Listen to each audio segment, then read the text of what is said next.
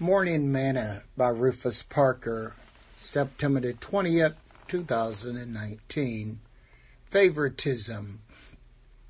If you fulfill the royal law according to Scripture, thou shalt love thy neighbor as thyself, you do well.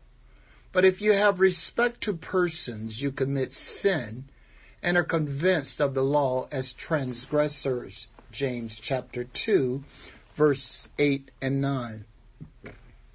Today's morsel. I like to tease this young girl at church.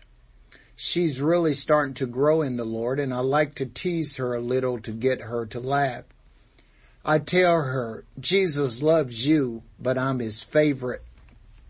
She quickly replies, no way! God is no respecter of persons. If you are his favorite, so am I. Isn't it reassuring to know that God loves everyone equally? John says, for God so loved the world that he gave his only begotten Son, that whosoever believeth in him should not perish but have everlasting life.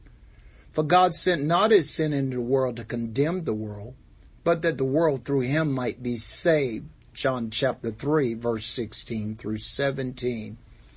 If God is no respecter of persons, neither should we be. Sing this song with me today.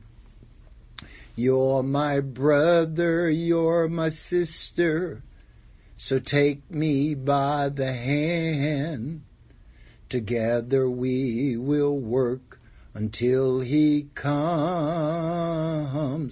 There's no foe that can defeat us when we're walking side by side. As long as there is love, we can stand.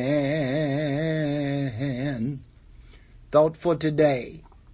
Don't allow skin color to hinder your love.